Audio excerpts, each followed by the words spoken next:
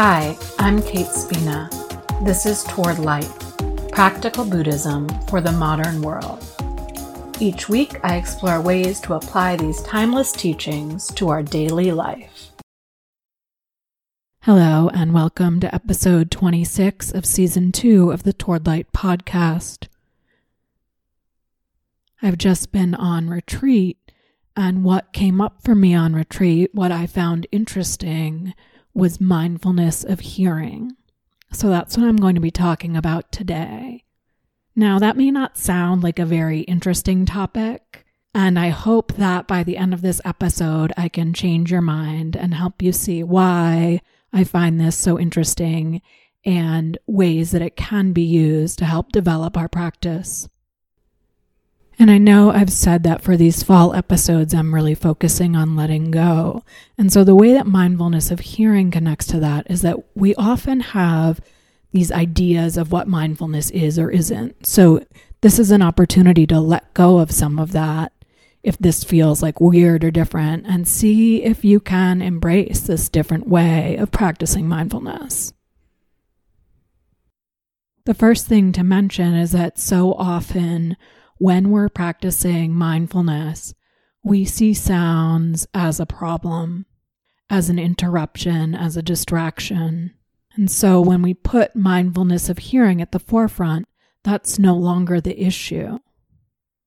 I was doing retreat in my apartment, and there were sounds of neighbors and construction and all sorts of other things.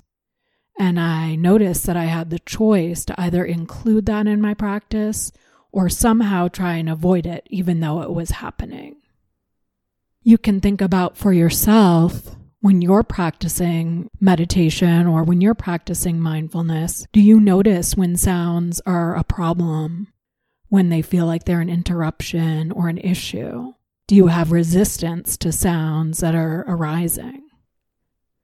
Maybe it could be when you're on retreat with other people and someone is breathing loud or makes some kind of noise, or maybe you're at the beach and you're trying to be peaceful and someone has their speaker going, or you're in your house and your neighbor's doing construction and you can hear the crew and all the noise that goes along with that. As I'm giving those examples, did you notice some resistance in yourself? And I just want to be clear, I'm not saying that silence or being in a quiet environment is bad. That's actually very beautiful and wonderful and supportive to practice. But to assume that we're going to hear nothing ever, that's not useful. And so if we take sound, we can take it in one of two ways. We can take mindfulness of hearing as our primary object of attention. So it can be our anchor, just like breath can be our anchor. That can be the thing that we come back to. Using sound as a primary object of attention is only useful if sound is happening a fair amount. And if you get quiet and still, you can tune into the sounds in your body as well as the external sounds. So really sound is happening all the time. Hearing is happening all the time.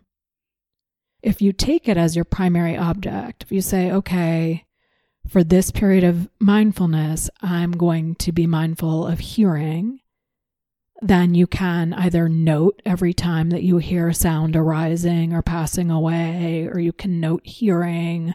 You can notice when you're going into thinking or other parts of the body and come back to the hearing. So that's one way you can use mindfulness of hearing, mindfulness of this sense door of sound. Mindfulness of hearing can also be a gateway to predominant object or big sky awareness. So predominant object meditation or predominant object mindfulness is when your attention goes to whatever the object is that's most predominant. So if the sound is the thing that's pulling your attention, then you bring your attention to the sound.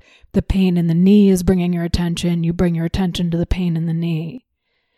And as you open to this kind of experience, you can have this sort of big sky awareness, or this awareness of multiple things happening in your environment, in your present moment experience, inside of yourself, outside of yourself.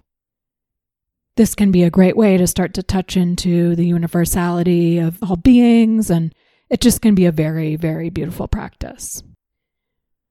Also, when we're opening to hearing, whether it's our primary object or our predominant object, we get the opportunity to look at different mind states that might come along with different sounds. So if a sound arises and our Vedana is unpleasant, we may notice a mind state of resistance, and we can get to know, what does resistance feel like in our mind, in our thought process, in our body, in our emotional state.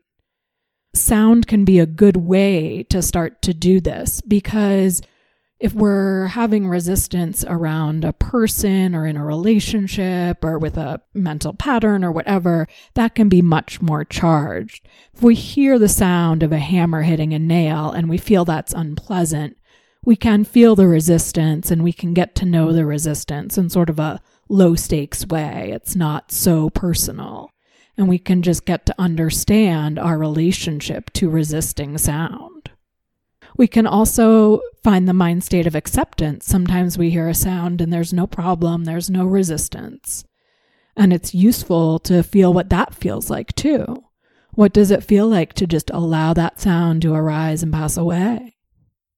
Another thing we can sometimes see come up with sound is greed. So we can hear a pleasant sound and want more of it.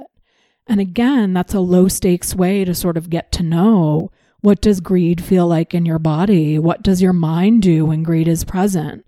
How, when you hear a beautiful sound, how do you try and latch on to that? And what can you then learn about your patterns of latching on or clinging to or grasping? It's good to do mindfulness of hearing if you're finding any sort of tension in the body. You may normally do mindfulness of breathing or the felt sense of the body, but if you notice a lot of tension, it might be useful to use sound instead, because that gives some spaciousness and gives you a little bit of a break from that tension in the body as being primary.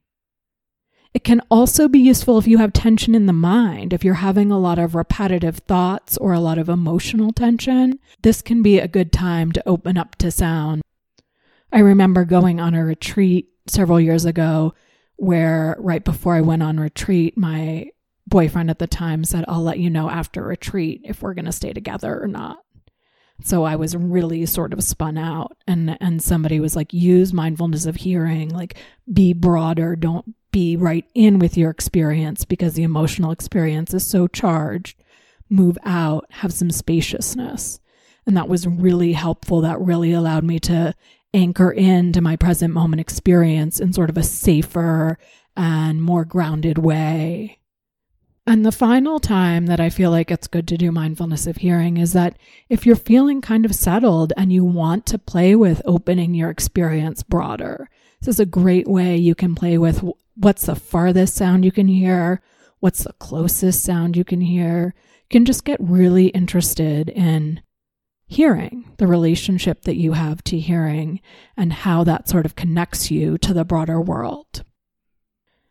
So I hope that I have proven that this can be a really useful tool. It was great for me on this retreat, and I highly recommend playing with it. And if you have any questions, feel free to reach out. Thank you for listening. Please check out any links in the show notes. You can find me on my website, towardlight.net, or on Instagram at towardlight108.